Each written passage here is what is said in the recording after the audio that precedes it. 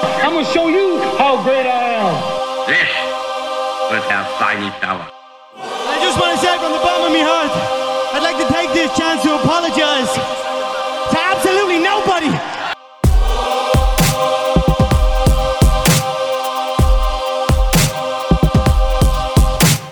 Hello, and welcome to another episode of How to Take Over the World. This is Ben Wilson. It's a special episode today. We are doing the Endnotes for the life of Alexander the Great. All the thoughts I had, all of the random flotsam and jetsam that I didn't get to in the two main episodes is going to be here. So it's a little more free-flowing, less of a structure, less narrative, and I hope you guys like it. The list of topics that I'm going to cover includes what happened after Alexander's death and the successor kingdoms, Alexander's sexuality, a review of the Alexander the Great movie directed by Oliver Stone in 2004. If Alexander was Greek, why did he have blonde hair and light eyes? So just kind of random thoughts on Alexander and his life and stuff I didn't get to. So let's jump in after this word from our sponsors. This episode is brought to you by Cold Plunge. I'm going to give you a little spoiler and tell you about an incident from the middle of Alexander's life. On one of the campaigns, Alexander had one of his officers, a powerful man from a well-to-do city-state, stripped of his rank. What was this man's offense that Alexander would punish him like this? He took a bath in warm water. Wild, right? Why was it so important to Alexander that his men bathe in only cold water? Well, he knew it kept them sharp, and actually modern science has confirmed the benefits of cold exposure and cold baths specifically. Taking cold baths has been shown to increase blood flow, improve sleep, support your immune system, and boost your mood, among other benefits. That's why ice baths are something that I have incorporated into my fitness regime for a long time. But guess what? My days of hauling giant bags of ice from the grocery store are over. That is something I actually used to do. That's because now I am proud to partner with Cold Plunge. The Cold Plunge has cooling technology that gives you ice bath levels of cold without all the hassle. And with their filtration and sanitation technology, it makes the experience far superior to an ice bath or chest freezer. You can fill up your Cold Plunge with a hose, set your temperature, and you're off. It couldn't be easier.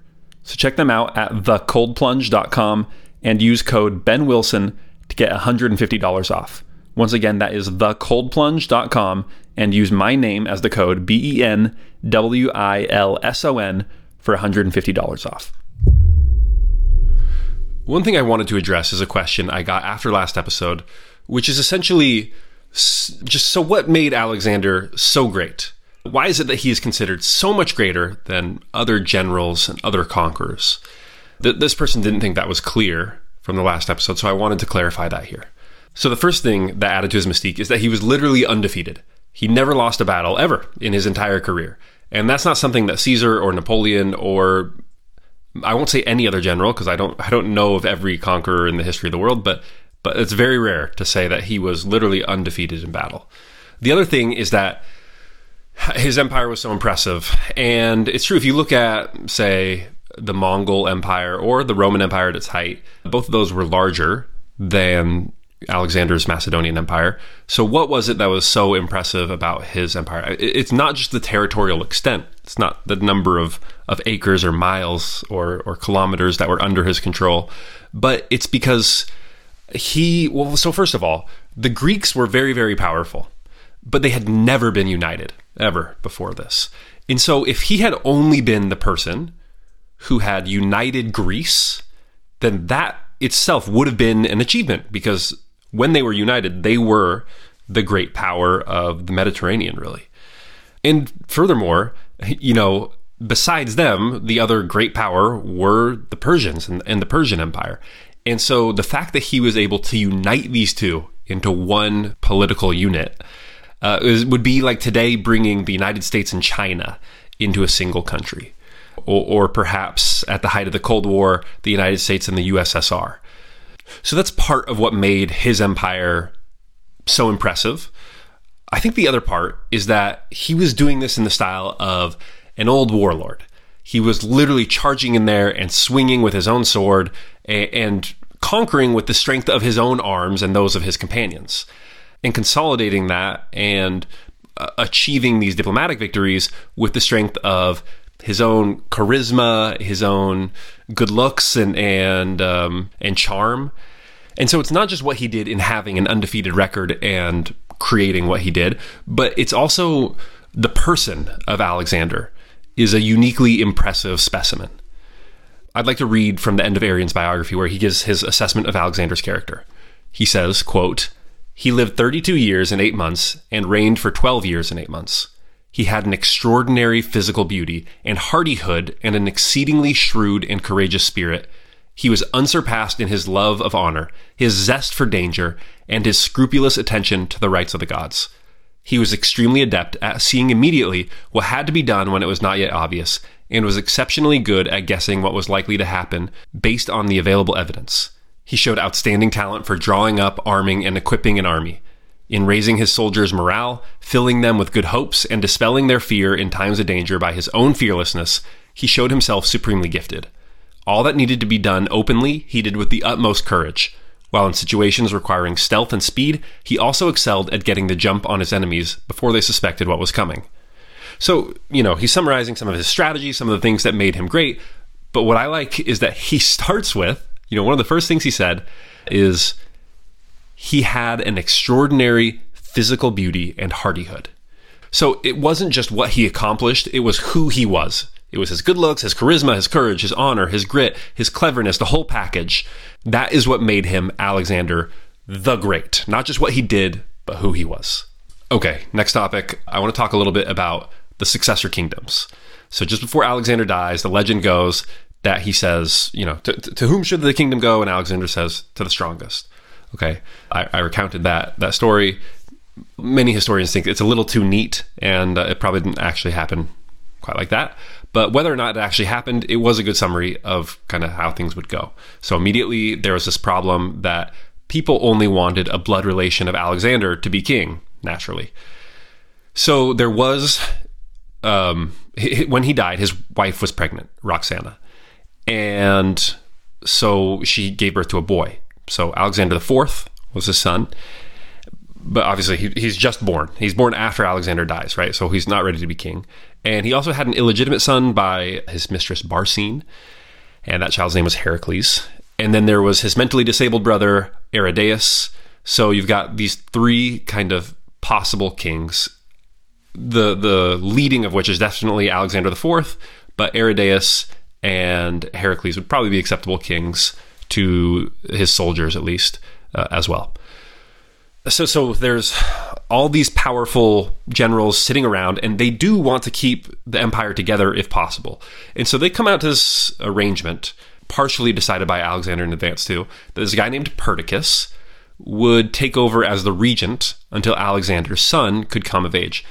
Perdiccas was kind of the choice because he wasn't that powerful. He didn't have that big of a power base to himself. So they figured, okay, he can kind of be somewhat neutral arbiter, someone that none of us have to worry about too much until Alexander can come take over the whole thing. And in the meantime, we, these powerful generals, who are called the successors, will take the separate satrapies, be governors, sort of under Perdiccas, but not really under him, more sort of peers to him, beside him, will be these really powerful governors and split up the empire between us. Well, the problem was that they're trying to have their cake and eat it too. They're trying to have it be an empire, but not have it be an empire. So the thing that kind of kicks things off is up in Afghanistan, of course, because Afghanistan is famous as the graveyard of empires. You have Macedonian and Greek troops that start deserting. They've been there for a while, and they're like, oh, this is so far from home. This is so foreign to us. It's not very hospitable or fun area to be in. It's very cold. And so they say, forget this. We're going home. And so they start leaving, and people in that region start rebelling. So Perdiccas calls on some of his satraps, some of these great generals, to provide troops and forces to maintain the territorial integrity of the empire, to send people to shore up Afghanistan, essentially. And when he requests these troops, the generals essentially say, no, go pound sand. You can't tell us what to do. And we'd rather not. So Perdiccas is in a tough spot. He essentially feels like, well, if I don't do anything now, then the empire is over. I have to be able to command troops in order to maintain the integrity of our borders. And so he attacks some of these generals. He's actually attacking Ptolemy, which is one of Alexander's main generals in Egypt. And he tries to cross the Nile, and the army isn't able to cross the Nile, and many people drown, and he's assassinated. And so thus ends Perdiccas. And when he dies, essentially no one takes over. The different satrapies just split up into their own things, and these generals take over and eventually call themselves kings. The one who takes over Macedonia proper, the region where Alexander and his family were from, where he had grown up, that's Antipater, who you will remember is this very old, very stately general who had served under Philip, Alexander's father, and had been very loyal to Alexander, had actually initially declared him king right when Philip died. And so he takes over, but he's very, very old. And when he dies, it turns out that he had done something actually kind of similar to Alexander. He had not left the kingdom of Macedonia to his son. He left it to a nobody, an old veteran general named Polyperchon. And his son was a very charismatic, very powerful, a go-getter, a great general in his own right. So why wouldn't he leave the kingdom to his son? Well, I think what he was trying to do is kind of the same thing as Alexander. He's trying to get just a caretaker, someone not super impressive, so that everyone will know this is not the permanent king of Macedonia. He's just a placeholder here until Alexander's son can come of age. Well, this does not fly with Antipater's son, Cassander. So again, to clarify, because I think that's a little confusing, Antipater takes over as king of Macedonia when Alexander dies. Antipater, rather than pass the kingdom to his own son, gives it to a nobody in hopes that someday Alexander's son will grow up and be able to take the kingdom of Macedonia. But Cassander, Antipater's son, doesn't stand for this and says, forget this, attacks Polyperchon, this nobody, this placeholder, and eventually is victorious. Alexander's mother, Olympias, had sided with Polyperchon, and so he imprisons Olympias as well as Alexander's son, Alexander IV, and he lets them kind of rot in jail for a few years while everyone forgets about them, and then he has them killed. He also eventually has Heracles, his illegitimate son, killed as well, and I can't remember what ends up happening to Aridaeus, Alexander's mentally disabled brother, but he ends up dying as well. And so that is the end of Alexander's line and the possibility that any of his heirs or blood relatives would reign. In the rest of the empire, it settles into 4 and then 3 main kingdoms. So you had Cassander in Macedonia, who I just mentioned, and that actually eventually gets taken over by a dynasty called the Antigonids. In Egypt, you had Ptolemy, who I also mentioned, and his descendants would be the most successful and long-lasting of the kingdoms. They ruled Egypt for hundreds of years until actually Julius Caesar came along, and Cleopatra was a direct descendant of Ptolemy. So we can connect those two stories. In Persia, you had the Seleucid Empire, and in Asia Minor, you had Lysimachus, who was a great general, although eventually his part of the kingdom would also get rolled up into the Seleucid Empire. So anyway, you have these successor kingdoms, the Seleucids, the Ptolemies, the Antigonids, and they would all like to be full inheritors of Alexander's kingdom. They'd like to have the whole thing. But what happens is anytime that any one of them gets powerful enough to threaten to maybe be able to do it, then the other two team up to stop them. And so they try this for a while until it just settles into, okay, no one's going to be able to do this. There's kind of an uneasy peace that they settle into where they all keep their own territory and keep each other in check. And so Alexander's empire is never reconstituted. And so you're tempted to say that it's just a flash in the pan, right? That it existed for only a few years after he conquered the Persians until he died, and then was gone forever. It left no legacy, did nothing of importance because the kingdom, the empire was gone.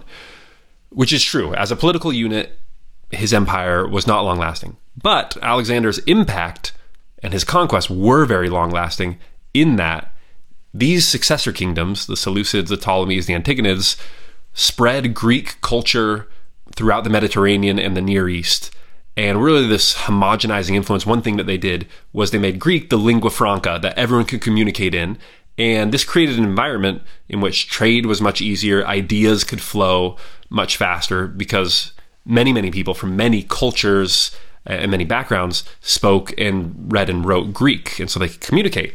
And this is actually the environment and the context in which Christianity comes into Judea a couple hundred years later, and it's mostly through the language of Greek that Christianity spreads to the Middle East and then to the Mediterranean and to Europe. And you also have the Roman Empire, which for most of the Roman Empire, you actually had more of its citizens who spoke Greek than who spoke Latin. And so the Romans' ability to maintain this empire, in large part, was due to the fact that Alexander and the successor kingdoms had sort of laid the groundwork for them by spreading Hellenic culture and the Greek language throughout all these areas. So even though Alexander's empire was a flash in the pan, gone almost as soon as it was created, it had very far-reaching effects that last up until the current day. The next thing to talk about is Alexander's sexuality. So obvious content warning, if you're listening with children in the car or anything like that, we're going to be talking sex for a few minutes here. So to start off with, there is controversy around Alexander of whether he was gay or straight, essentially, was the controversy, I guess. And to start off with, I guess we kind of need to understand that Greek sexuality was very different from our own. The phrases straight, gay, and bisexual have no exact corresponding ancient Greek counterpart. The closest thing that you'd have to gay is an insult that essentially meant sissy, but that didn't mean gay. It was a very different thing. And that's because we tend to view sexuality as something that is fixed, that you're born with, that you are either gay, lesbian, straight, or bisexual. You kind of have these choices. Now, that is changing. Our understanding of sexuality is changing. I think that's less true than it was 5 or 10 years ago. But that's kind of the main lens through which we see sexuality in the world. And so we tend to ask this question, was Alexander gay?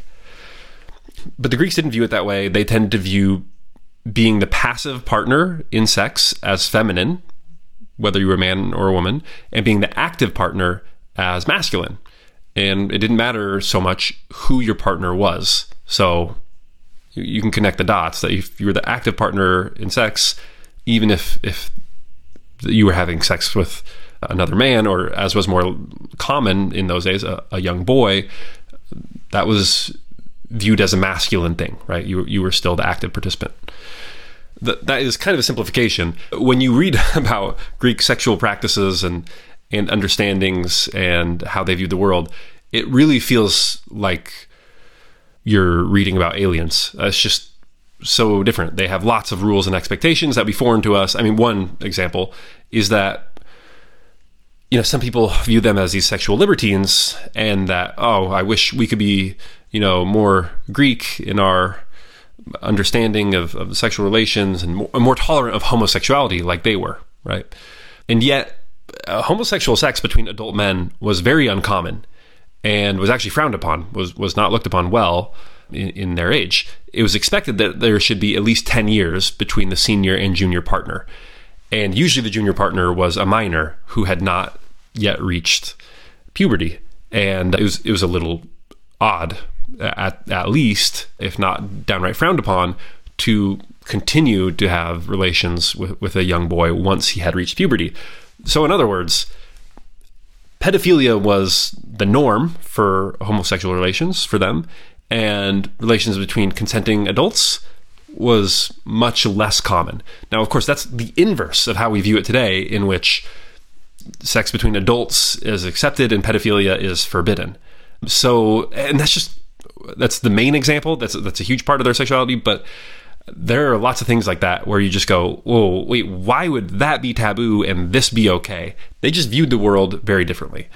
So, when we ask the question, was Alexander gay, or was he bisexual, or was he straight, it's going to be very difficult to put him in a box. But let's just say what we know about Alexander and his sex life.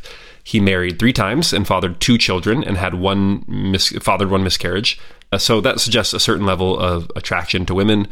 One of those children was fathered with a mistress, suggesting that it wasn't all just performing duty, that there was at least some level of genuine attraction towards women. On the other hand, we also know that he carried on an affair with a male, a eunuch named Bagoas.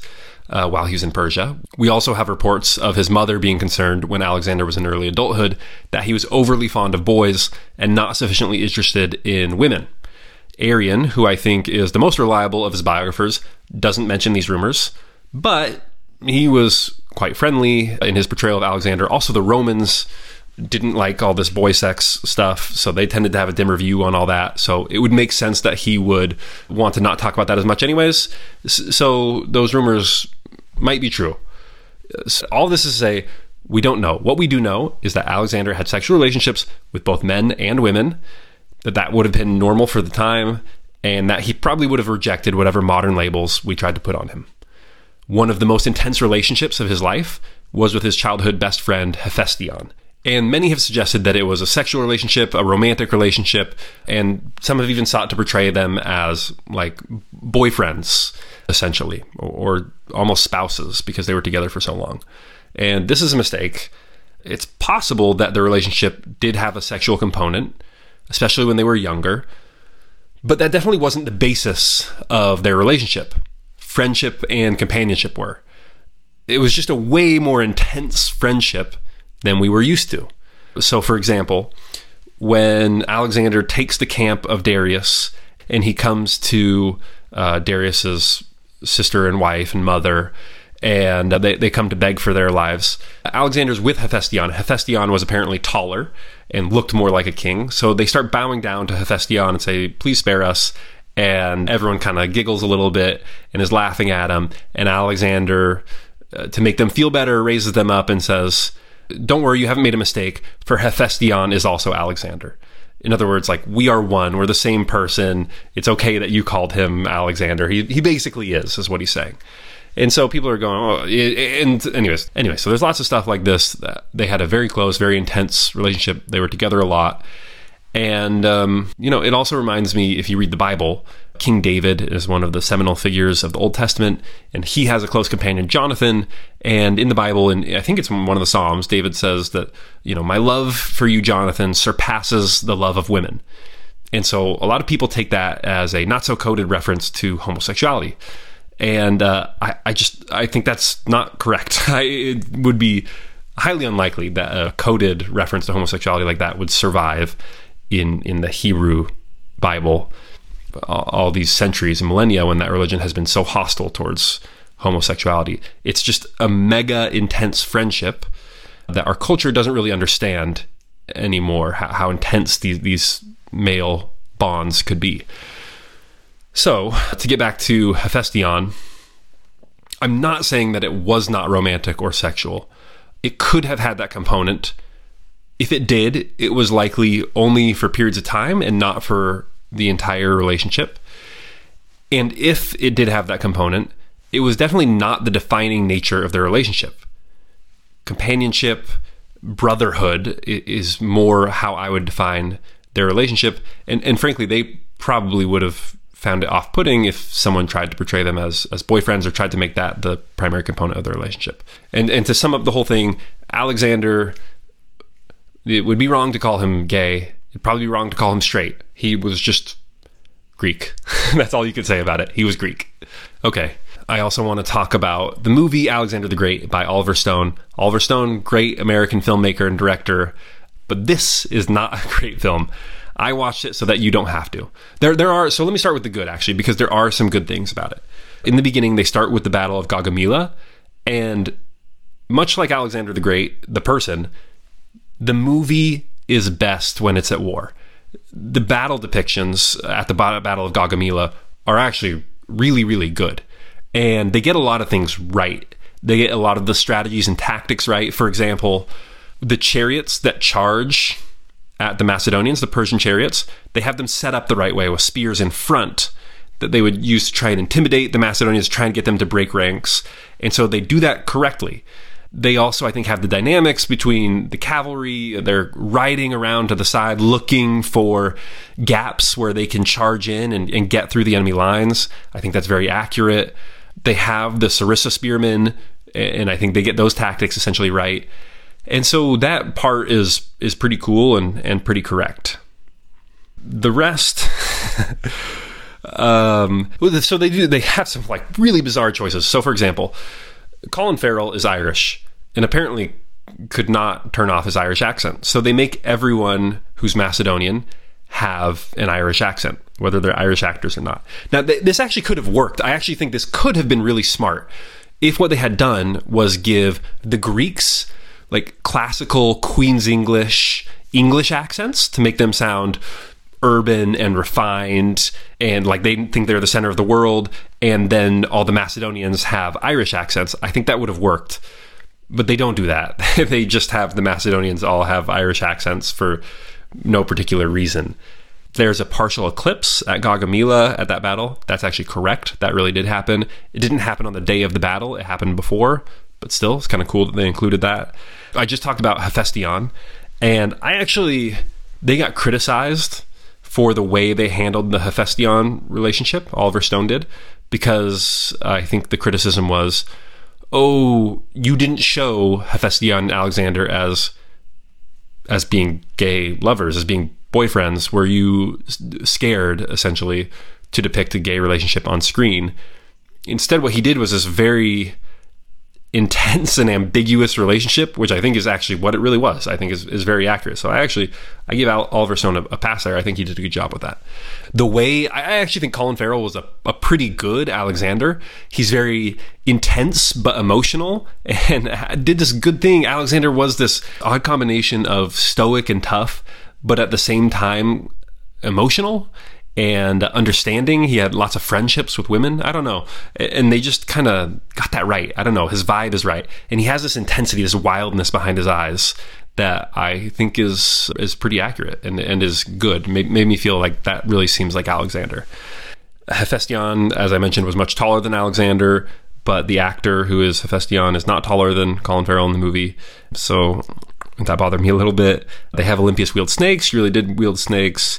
They make her seem like this really foreign princess. She has this, I don't know, it's Angelina Jolie, and I don't know what accent she's trying to do, but it's supposed to sound very weird and foreign. And, she was from an area that would not have been very foreign to the Macedonians. It was, really, really close. So it's funny to me. She was a foreigner in that she wasn't Macedonian proper. She was from Epirus, but I don't know. They make the Persians known as these extremely cruel masters of Asia. Certainly they were viewed as tyrannical by the Greeks, but the Persians, actually, one of the ways that they came to power was that the people before them, the Assyrians, were viewed as very cruel. But by comparison, the Persians were actually known as pretty good rulers. That's one of the ways they came to power. Their taxes were pretty low. They generally wouldn't make you change your gods or your style of worship, with a few exceptions. They kind of kept a loose rein on things, and people were generally pretty happy with them as rulers. Now, Alexander and the Greeks would not have portrayed it that way. They would have made a lot out of their sort of Eastern Asian despotism. But I just thought it was funny that the locals in the Persian Empire would not have viewed it that way, as the Persians being these overbearing, cruel taskmasters. One place that I think the movie really fails is that it makes Philip, Alexander's father, this barbaric, rude, bumbling, just kind of horrible guy, and they don't show the genius behind him. And I think that's way off. And then just the whole thing that they do, they try to make the central conflict about Alexander being this champion of anti-racism and human rights and understanding and loving everyone, versus his generals and the men who are with him who are Greek and Macedonian chauvinists. There is something, I get why Oliver Stone does this, and that's because it did kind of play out this way.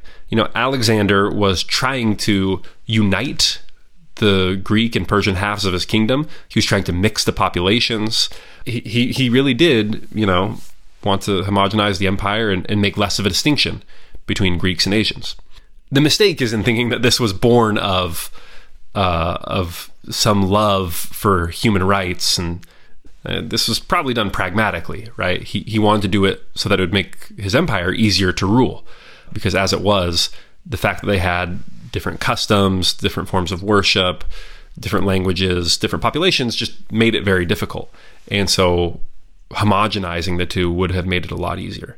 So this whole central narrative that Oliver Stone tries to play, I don't think was real at all. I don't know where Alexander would have got these ideas that he tries to give to him. One, and then the last thing I'll say about the movie, the one thing I do love is at the end, Ptolemy says, if he did fail, his failures tower over other men's successes. And I thought that was a very good line and very true of Alexander, and one of the other things that really makes him great. Okay, the last thing I want to talk about is a question that I got asked, which is, if Alexander was Greek, then why was he light-haired and light-eyed? Is kind of an interesting question. I guess the implication is, if you know many Greeks, I know a few people of Greek ancestry, and they're not typically blonde-haired and blue-eyed now. So if Alexander was Greek, as a Macedonian, he was sort of Greek adjacent. Why didn't he look like the Greeks that I know today? Okay, so a few things. First of all, I would call the Macedonians Greek. Basically, all the ethnic Macedonians got rolled up into the Greek nation and ethnicity over the following centuries. Same thing with those who were from Epirus, where his mother was from, and pretty much all those people kind of around Greece who spoke Greek languages and Greek dialects. Over the centuries, they all became Greek. Okay, so those are the people who are most closely related to Alexander. So why doesn't he look like them? Well, he probably does look like them. I should say, why don't his eye color and hair color match what you typically think should be for Greek? So Greece had been inhabited by a number of peoples. Most notably, you might have heard of the Minoans, who are what you might call indigenous Europeans. Okay, so they were the people already around in Greece when they were invaded by the Mycenaeans, or there was a migration. There's sort of controversy about whether this was a violent invasion or just a large-scale migration. But these people, the Mycenaeans, sometimes called the Mycenaeans, but Mycenaeans, the more common pronunciation, they come in and they're the ones who actually spoke the Greek language, which is an Indo-European language. So these guys are Indo-Europeans. Indo-Europeans are these people from the steppe, essentially from Russia, Ukraine, that kind of area. And how long? I think it's about 6,000 years ago it starts. But they start doing all these invasions and migrations. And they kind of, from this little area in Russia and Ukraine, they end up going through basically all of Europe, invading and taking it over, as well as Iran and parts of Afghanistan, Pakistan, and India. That's why they're called the Indo-Europeans. And these are the guys. So this was so long ago that everyone forgot about it, essentially. And then in the 1800s, you have all these people exploring and finding new parts of the world. And someone starts to go, I can't remember the name of the guy, but he's in India and he's learning, I think it's Urdu. And he starts going, it's kind of funny. A lot of these words resemble words for the same thing that I know in English. And that's when he puts together, kind of comes up with this theory that, wow, all of these languages are related, from English to German to Russian to Greek to Armenian, all the way over to Farsi, to what they speak in Iran, and to many Indian languages. These all came from one people. So these people, the Indo-Europeans, had blue eyes. It's one of the things that they were very notable for. These are Hitler's famous Aryans. He thought they were the super people, right? The greatest of all time. And he thought Germans were pure Aryans. This is not true. This is not correct. Hitler was wrong about the Aryans. But the Indo-Europeans were this real people. And so these Mycenaeans have blue eyes, probably light hair as well. And so these Mycenaeans invade Greece. And as you know, or you may or may not know, light hair and light eyes, a light complexion, is recessive. So if you have, a blonde mom, blue-eyed mom, and a dark-haired, dark-eyed dad, more than half of the children of that relationship are probably going to end up with dark hair, dark eyes. It's just the way it works. That brown hair and brown eyes are the dominant gene. And so over time, as the Mycenaeans mixed more fully with the native Greek population, that hair color and that eye color just started to kind of fade away. And in addition, the Greeks mixed with a lot of their neighbors, including their Turkish neighbors. And so that brought in a little more ancestry that was, again, dark-haired, dark-eyed. And so just over time, it's become less and less common for Greeks to have that sort of light complexion that Alexander did have. You can see a similar thing, actually, in Spain. The Visigoths, who were this German tribe, invade and conquer Spain. And, they're Germans. They're full of blondies and blue-eyed people. And I don't know how many Spaniards you know, but at this point, it's pretty rare for them to have blonde hair, blue eyes. But, however long ago, 1600 years ago or whatever, it would have been fairly common. So, by the time Alexander came around, there was no racial distinctions between the Mycenaeans and sort of the native Greeks. They had mixed into Greek, right? Into just one population. But it would have been slightly more common in his time for Greeks to have light hair, light eyes. So there you go. That was a lot of very random information, kind of stream of consciousness, less organized. Let me know what you thought. Follow me on Twitter at HTTOTW, on Instagram at HTTOTW. As always, rate and review 5 stars on Apple Podcasts. Sign up for the newsletter on HTTOTW.com. Until next time, I hope you will dream of Alexander and of the many conquests that you will embark upon as you follow in his shadow and his example. Until next time, Ben out.